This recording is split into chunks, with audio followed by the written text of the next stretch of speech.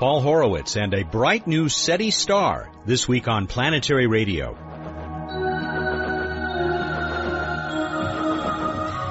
Hi everyone, welcome to Public Radio's travel show that takes you to the final frontier. I'm Matt Kaplan. We are just a few days from first light for the biggest telescope east of Texas. This new instrument won't find any new planets, won't study the edge of the universe. In fact, it won't take pictures of anything. What it will do is watch for a brilliant flash of laser light telling us we're not alone. The search for extraterrestrial intelligence returns to our show with SETI pioneer Paul Horowitz and Harvard grad student Andrew Howard. Later on, we'll get a new space trivia contest as we explore the night sky and check what happened this week in space history with Bruce Betts. 5, count 'em, 5 men are whizzing by overhead this week in the International Space Station. Bruce will have more to say about the new Expedition 13 crew, but we can tell you that they've safely joined Commander Bill MacArthur and Flight Engineer Valery Tokarev. MacArthur and Tokarev are near the end of their 6-month float in the ISS. There's more news from Cassini. The Saturn orbiter has found evidence of what may be tens of millions of small moonlets in the rings. These missing link satellites, missing link, that's NASA's term, not ours, may be proof that a much bigger moon broke up eons ago to form those beautiful circles of ice and dust. The big new rocks are probably about 100 meters across. Remember how we reported on early dusk for the Dawn mission to the solar system's biggest asteroids? Well, thanks to a positive review from a NASA panel, Dawn has risen from the dead. The probe is back on track for its twofer mission to Ceres and Vesta. You can read the details at planetary.org. That's where you'll also find an update on the Mars exploration rovers, both of which are in need of a car wash. Speaking of spirit and opportunity, why do they have to take a day off now and then? We know who to ask. Here's Emily. I'll be right back with Paul Horowitz and Andrew Howard.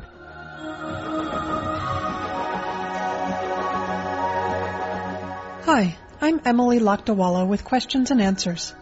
A listener asked, recent updates on the Mars rovers have mentioned that Opportunity is operating on restricted sols. What are restricted sols and why do they only affect one rover at a time? When either rover is operating on restricted sols, it can only drive every other sol. One sol is a Martian day, which is about 40 minutes longer than an Earth day. You might think driving restrictions arise from not enough power being available to the rovers, but in fact power has nothing to do with it. The problem lies in the difficulty of operating a landed Mars mission from Earth. Every single sol of the rover's lifetime, the mission operators have to look at yestersol's data, figure out the plan of driving and science activities for the day, and then send a new sol's worth of commands to the rover. Early in both rovers' missions, these planning tasks took place over the rover's night times. As the rovers slept, their drivers would prepare the next sol's activities. But the hundreds of people on the rover teams couldn't keep this up. Eventually, they had to switch to operating on Earth, not Mars time. Why does this result in every other day driving? Stay tuned to Planetary Radio to find out. The last time we heard from Harvard professor Paul Horowitz, it was part of our remembrance of beloved physicist Philip Morrison. If Morrison helped conceive the search for extraterrestrial intelligence, Horowitz is one of its adoptive parents. Paul has shepherded creation of some of the most innovative SETI projects on our planet. His latest opus will be the most powerful optical SETI instrument ever created. Working almost around the clock with a team of students and with support from the Planetary Society, he is about to unveil a 72-inch scope specifically designed to catch brilliant but brief flashes of coherent light, a momentary flare of the giant laser another civilization might use to make first contact. Paul, first of all, I want to welcome you back to Planetary Radio. It's been a while since we've had you on. Yes, thank you. Last time, in fact, it was about midnight our time, and I was completely out of it. I hope I do better this time. You did fine last time, and I want to start with saluting you as a SETI pioneer, and along with your Berkeley colleagues Dan Wertheimer and Jeff Marcy, an optical SETI pioneer. I thought I would ask you first of all about the significance of optical SETI, and let me put it this way: if you were ET and you wanted to start a conversation with somebody, would you build a big old radio transmitter or a big old laser? That's a very good question. I probably do both. Radio is a very good method of communicating over galactic distances because backgrounds are very low. That is, the radio sky is very quiet. And radio waves have the great advantage that they can go right through the opaque parts of the galaxy. They cut through galactic smog like a hot knife through butter. On the other hand, it takes much larger antennas, as you said, a big old radio antenna, to form a narrow beam, whereas with an optical searchlight, an optical transmitter, a telescope in reverse, one forms a very narrow beam with a rather small piece of apparatus. So maybe if I were an extraterrestrial trying to establish communication, I would use an optical transmitter, that is a laser and a big mirror, to target or try to establish communication with the nearby stars where I know exactly where they are and where I don't have a problem of opacity of the galaxy.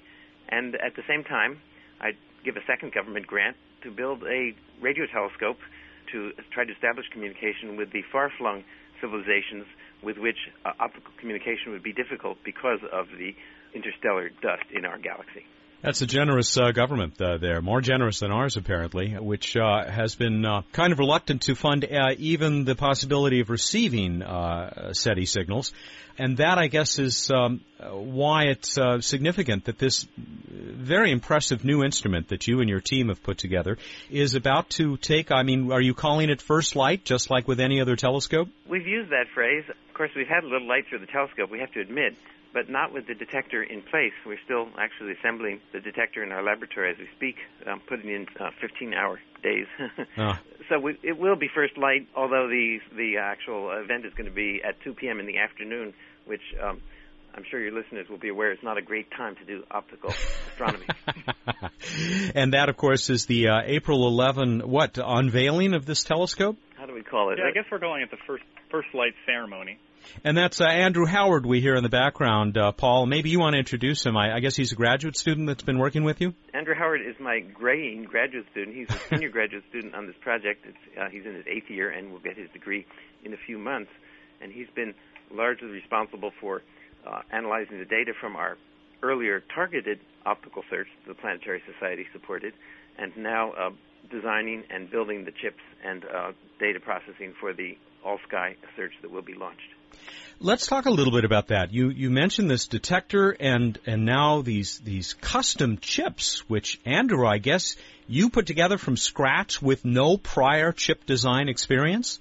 Yeah, I guess it's sort of the university model. I'm not an engineer by training, but I went to some engineering groups and learned how to design chips, and we put this design together over several years and sent it off to a fab, and now we have, almost 100 of these PulseNet chips, which form the computing core of the instrument that's going to do this all-sky optical SETI search. I'd like to brag about Andrew's chip, if I could, just a second. Of course. Each one of these chips processes incoming data to the tune of 1 billion conversions per second on each of 32 channels. That's just a lot of numbers, but the full set of 32 chips that's part of this one detector array processes 3.5 terabits. That's 3.5 times a trillion. We don't talk in trillions, but anyway, per second, and that's equivalent to the contents of all books in print every second. Good God. As I read the description on the Planetary Society website, I wondered if this kind of development in parallel processing represented by the PulseNet chip, I wondered if this might have applications elsewhere in science or in industry. I mean, have you done anything with this chip's architecture that is truly, revolutionary may be too strong, but truly useful beyond looking for ET? Potentially some high-energy physics. People could modify this design and use it for looking for events in their detectors, which have a similar time scale, and they use similar kinds of detectors, and they also have a problem of massive data parallelism. But it's really designed to do this job, to sit at the back of this 72-inch telescope and look for signals. We have had some interest, particularly from some high-energy people that ask me about it, and I always say to them, you don't want this chip. This is a SETI chip. Go make your own chip. But they sometimes come by and talk to Andrew about how he did it anyway. Your light detectors are not solid state. You're using photomultiplier tubes. Yeah, that's right. So, almost all of optical astronomy is done with CCDs, charge-coupled devices. and these are the kind of detectors that are in the majority of digital cameras, and they have the property that you can integrate with them. That is, you can record the light for relatively long periods of time. Typically in astronomy, it's in seconds or minutes. In digital cameras, you might do this for, say, milliseconds. But in optical SETI, we're looking for flashes of light which are nanoseconds long. That's a billionth of a second. A billionth of a second, a million times shorter than a millisecond. So we need something that can actually detect the individual photons of light as they come in, and that's what photomultipliers do. More from SETI explorers Paul Horowitz and Andrew Howard when Planetary Radio returns in a minute. This is Buzz Aldrin. When I walked on the moon, I knew it was just the beginning of humankind's great adventure in the solar system. That's why I'm a member of the Planetary Society, the world's largest space interest group. The Planetary Society is helping to explore Mars. We're tracking near-Earth asteroids and comets. We sponsor the search for life on other worlds, and we're building the first-ever solar sail. We didn't just build it. We attempted to put that first solar sail in orbit, and we're going to try again. You can read about all our exciting projects and get the latest space exploration news in depth at the Society's exciting and informative website, planetary.org. You can also preview our full-color magazine, The Planetary Report. It's just one of our many member benefits. Want to learn more? Call us at 1-877-PLANETS. That's toll-free, 1-877-752-6387. The Planetary Society, exploring new worlds. Welcome back to Planetary Radio. We're talking with SETI pioneer Paul Horowitz, Harvard professor of both physics and electrical engineering. Paul and his grad student Andrew Howard are telling us about the first ever telescope dedicated to the optical search for extraterrestrial intelligence. The 72-inch reflector and its amazing detector have only a surface resemblance to other big scopes pointed at the sky every clear night. What makes it different from other telescopes used for astronomical research? The way I've often said it is it's the largest telescope east of Texas, if it's a telescope. It is not of diffraction-limited astronomical imaging quality, and if it were, there's no way we ever could have afforded it. And the official name for an aperture like this is a light bucket, which is a rather condescending term, but what it means is that it forms a not bad image of the sky, almost as good as your naked eye can do. The resolution is a couple of arc minutes. The resolution of your eye is about 1 arc minute, which is about the size of the disk of Venus. But it just has huge aperture, and by relaxing the imaging quality of the telescope, you can make it much, much cheaper and lighter. And we had it built by a guy by the name of Ray Damaris down in Arkansas, and he put this thing together, the mirror, the primary 72-inch, the telescope mount, the secondary, which is 36 inches in diameter, which is, by the way, larger than almost everybody else's telescope. It's as large as the Princeton telescope that was used in our earlier search along with us. And he brought the thing up and installed it, and that cost $50,000. Wow. That's the bargain of the century. In fact, I'm hoping that I can persuade him to do an encore, because as with the targeted search that we completed a couple of years ago, and which has been written up now, we really realized that we're going to need a second confirming observatory when we run this experiment, because you always get occasional events that are caused either by natural events like charged particles or flashes of light in the sky from other sorts of things, or just electronic hallucinations that these detectors tend to have. Without a second observing telescope running simultaneously and looking at the same portion of the sky, there's no way you can rule those out. And it was only when Princeton came online alongside our optical search of targeted search that we were able completely to understand that the events that we were seeing on the average about once per night were not coming from the sky. So eventually you hope that there will be a sister to this facility somewhere a little geographically distant. I hope eventually is a very short time, because I think that we're going to be overwhelmed with data in an experiment that's 512 times as comprehensive in terms of the number of detectors as the one that we ran before, and it was producing an event per night. And so I think that really when we have this thing running, that's the demonstration, that's the proof of principle that we're ready to build the second one. But we really must have the second one before we're going to have totally clean data. Paul, what will you be looking for? What kind of pattern? And then, as a related but separate question, if these flashes are truly, or at least possibly, brighter than the star that they'll be coming from, or that they'll be coming from nearby. Why haven't we seen them already? Yeah, those are very good questions. Well, what we're looking for is whatever it is that advanced civilizations do in order to establish contact with a new civilization. And, people have been thinking about this one for a long time. Maybe it's radio, microwave, maybe it's optical, maybe it's in the radio, it might be a continuous signal, a transmitter simply left on, or it might be pulses. There are people who can make good arguments for both, and in fact there are good arguments for both. They're complementary kinds of things. We think in the case of optical that the ideal strategy, if you want to establish contact, is to make short, intense flashes. Because in optical, you're always near a star. That's where civilizations tend to hang out, and you've got to overcome the optical background of your star. What you can do is make a short pulse with lots and lots of energy in it, and even we on Earth now could outshine our star by a factor of 10,000 in the direction that we're aiming our laser. So that's a good way to go. But I think I would add that it's not obvious that you shouldn't make a continuous signal of a very special wavelength, a special color. And in fact, Jeff Marcy has been mining some of his data that he's used to find planetary companions to extrasolar stars to see if there are any funny little spectral lines lurking in the overall spectrum of the star that are not explained by natural phenomena.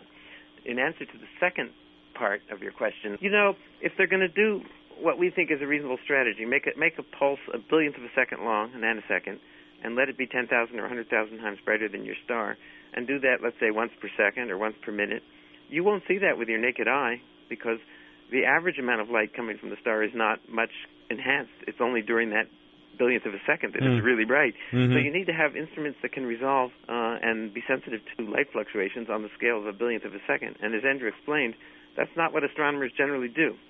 They generally average over long periods of time to get very careful spectra of stars, and you simply won't see it in such an average. But, there's always the flip side. Charlie Towns pointed out at a conference that we all went to about 3 or 4 years ago that it's not that much of an extension of Earth 2000 technology to imagine lasers that are 10 or 100 times more powerful than we can build, apertures for transmitting, that is big telescopes or searchlight mirrors that are 10 times larger than, let's say, the Keck telescope. And that combination together, operated as a continuous laser rather than a pulsed laser, would produce a brightening of the star as seen from far away of a factor of 2. That is, the star would double in brightness when you turned on the laser and stay that way. That's something that's a naked eye object. And of course, it would not only would it brighten, but it would turn a rather interesting color because lasers are monochromatic. So you might see a star sitting there, and then it turns bright green for 1 second, and then turns back to whatever color it was, and does that for a few minutes. So that's a weird dude up in the sky there. That's going to attract the attention of the Greeks and the Arabs and the ancient astronomers. So I think it's a good question. It's about as interesting a question as why aren't they here? The old Fermi paradox. Yeah. And to these questions, we don't have good answers. We don't know much about other civilizations. Paul and Andrew, we are pretty much out of time. As this new instrument comes online, how will our listeners and other members of the public be able to participate or at least keep track of what's happening? Well, we're developing a way to export some of this data to the Planetary Society's site so that members and the interested public and anyone can look and see at any time where the telescope is pointed, what stars are in its field of view, if it has any promising events that it's seen recently in that part of the sky. We will be able to look at how much of the sky we've covered, and at what sensitivity there will be maps of those things. These are things which aren't on the Planetary Society's website yet, but on or shortly after our April 11th launch, we hope to have that information up there and updated on a minute sort of time scale. So just about real time. Great. Yeah. Gentlemen, we are out of time. Thank Matt, you. Can I just add one final comment? Sure, Paul, go ahead. Just to thank our sponsors. The Planetary Society has been our loyal sponsor now for a couple of decades, I guess. But I should mention also that the Bozak and Kruger Charitable Foundation has also been a faithful supporter of our students and of our equipment in our lab during the same time and has contributed importantly to this project. And thank you guys for the thousands of hours that you've put in, Paul, you in particular, for so many years on the search for extraterrestrial intelligence. And good luck with this powerful new instrument. Thank you so much. Thank you. Paul Horowitz is professor of physics and professor of electrical engineering at Harvard University, co-author of the classic work, The Art of Electronics. He is truly one of the SETI pioneers. Andrew Howard is one of his talented team members, a graduate student at Harvard. And Andrew, congratulations on your upcoming graduation. Thank you. I'm looking forward to being done. We're going to be back with Bruce Betts in this week's edition of What's Up, right after this return visit from Emily.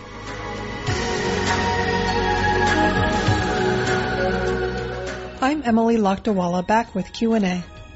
What causes the Mars rovers occasionally to be restricted to driving only every other day? In order to plan a drive, the rover drivers need to know where the rover is and what the landscape looks like around it. Back when the missions were running on Mars time, the rover drivers would receive the critical rover health and location data every rover afternoon between about 4 p.m. and 6 p.m. local Mars time, at which time the Mars Odyssey spacecraft would always pass overhead to relay the data to Earth. The mission team would plan during the rover's nighttime and uplink a set of driving commands in the rover's morning with the Odyssey pass between 4 a.m. and 6 a.m. local Mars time. But now that the rover drivers are operating on Earth day schedules, 40 minutes shorter than Mars sols, those critical Mars Odyssey overflights sometimes happen too late in the Earth day for the rover drivers to get the information they need. They have to wait until the following Earth day to plan, meaning that the rover cannot drive during that sol. This restricted sol situation happens for periods of roughly 2 weeks at a time, after which Earth and Mars calendars line up more conveniently and permit everyday driving again. Got a question about the universe? Send it to us at planetaryradio@planetary.org. And now here's Matt with more Planetary Radio. Time for What's Up on Planetary Radio. Bruce Betts is back. He's the Director of Projects for the Planetary Society. And that means he comes in every week to tell us what's going on in the solar system and get forced to watch a little bit of a Star Trek episode with me because it was still on when he came back here. It was that cool Halloween one where they must have had a good time because they all got to put on cool makeup and Barclay turns into a spider and, all that good stuff. And you don't know what I'm talking about. Do we pay you for this? Yeah. I was on the clock. Cool. What's up in the night sky? Well, we've got spiders and hissing cockroach Klingons and all sorts of things. Watch out for them. But in addition, there are our regular friends, the planets. In the pre-dawn sky, Venus, brightest star-like thing up there. Can't miss it. Hanging out in the east before dawn. If you're really crazed, and most of you probably are, you can go looking for Mercury. It's tough right before sunrise, very far to the lower left of Venus, but you might get a shot at Mercury also looking like a bright star, but much less bright. In the evening sky, we've got Mars. You can see just after sunset, it's getting lower and lower in the west in the early evening, looking kind of reddish and hanging out around Taurus, and actually hanging out between the horn tips of Taurus. Jupiter, it is rising around 9:30 p.m. these days, and another really bright star-like looking object. Take a look through binoculars or small telescope if you can. Check out those Galilean satellites. We'll come back and talk about those a little bit later. Is that the kind of tease I'm supposed to do? Yeah, that's a good tease. Okay, good, thanks. Okay, Saturn also up in the evening sky, looking kind of yellowish, and you can see that high up in the early evening between Gemini and Leo. It's just a constellation type show for me. Moving right along, this week in space history, it's the 15th anniversary of the launch of the Compton Gamma Ray Observatory, one of NASA's so-called great observatories, and it was active until 2000 when it plunged back into the Earth's atmosphere and took all sorts of cool gamma ray data across a huge part of the gamma ray spectrum. It was very successful. Right? It was very, very successful indeed. Now, coming up this week in space history that we'll report on next year, Venus Express orbital insertion is on April 11th. April 11th for the Venus Express European Space Agency spacecraft to go in orbit around Venus. First time anyone's put anything in orbit around Venus since Magellan in the early 90s. So should be fun. Look for that. Of course, Mars Reconnaissance Orbiter successfully getting in orbit a few weeks ago, so here's hoping.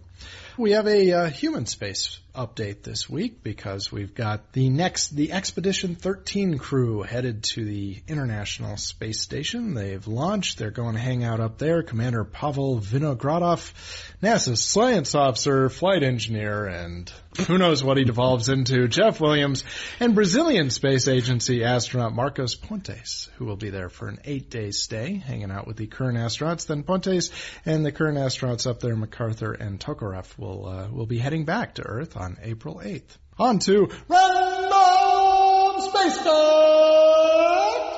Those astronauts, cosmonauts, launched aboard a 162-foot tall Soyuz rocket. That's right, the rocket was 162 feet tall. There's your random space fact, truly random. So, 162 feet. I didn't know how high a Soyuz was. How does that compare with, let's say, the space shuttle when it's all put together? Space shuttle, the complete stack is a little bit taller. It's 182 versus 162 feet. Well, good. Thank you for asking. Well, good. Well, good. Okay, good.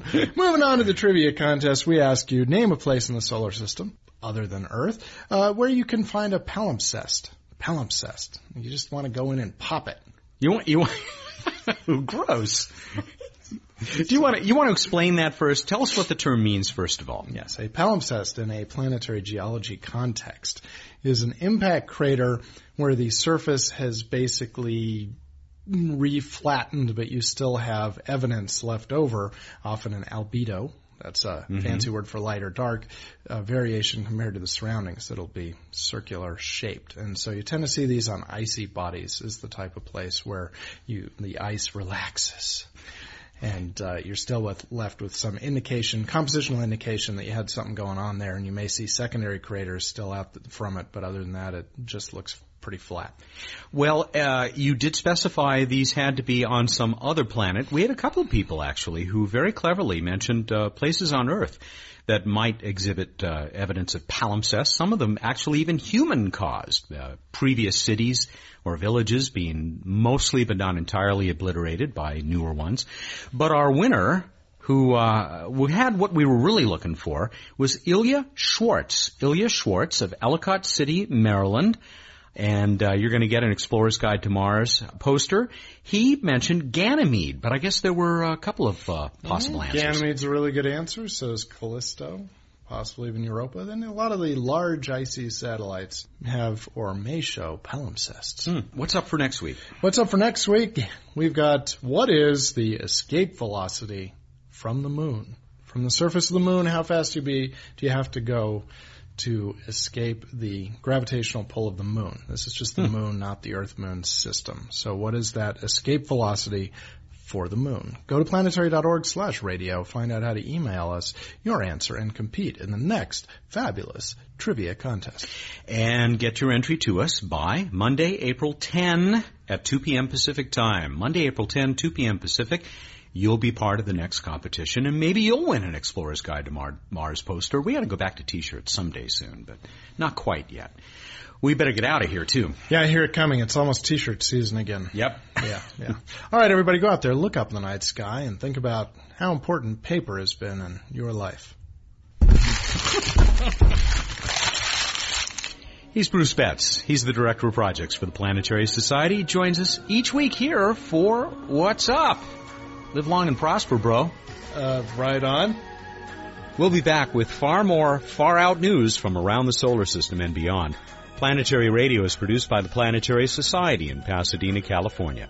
Have a great week, everyone.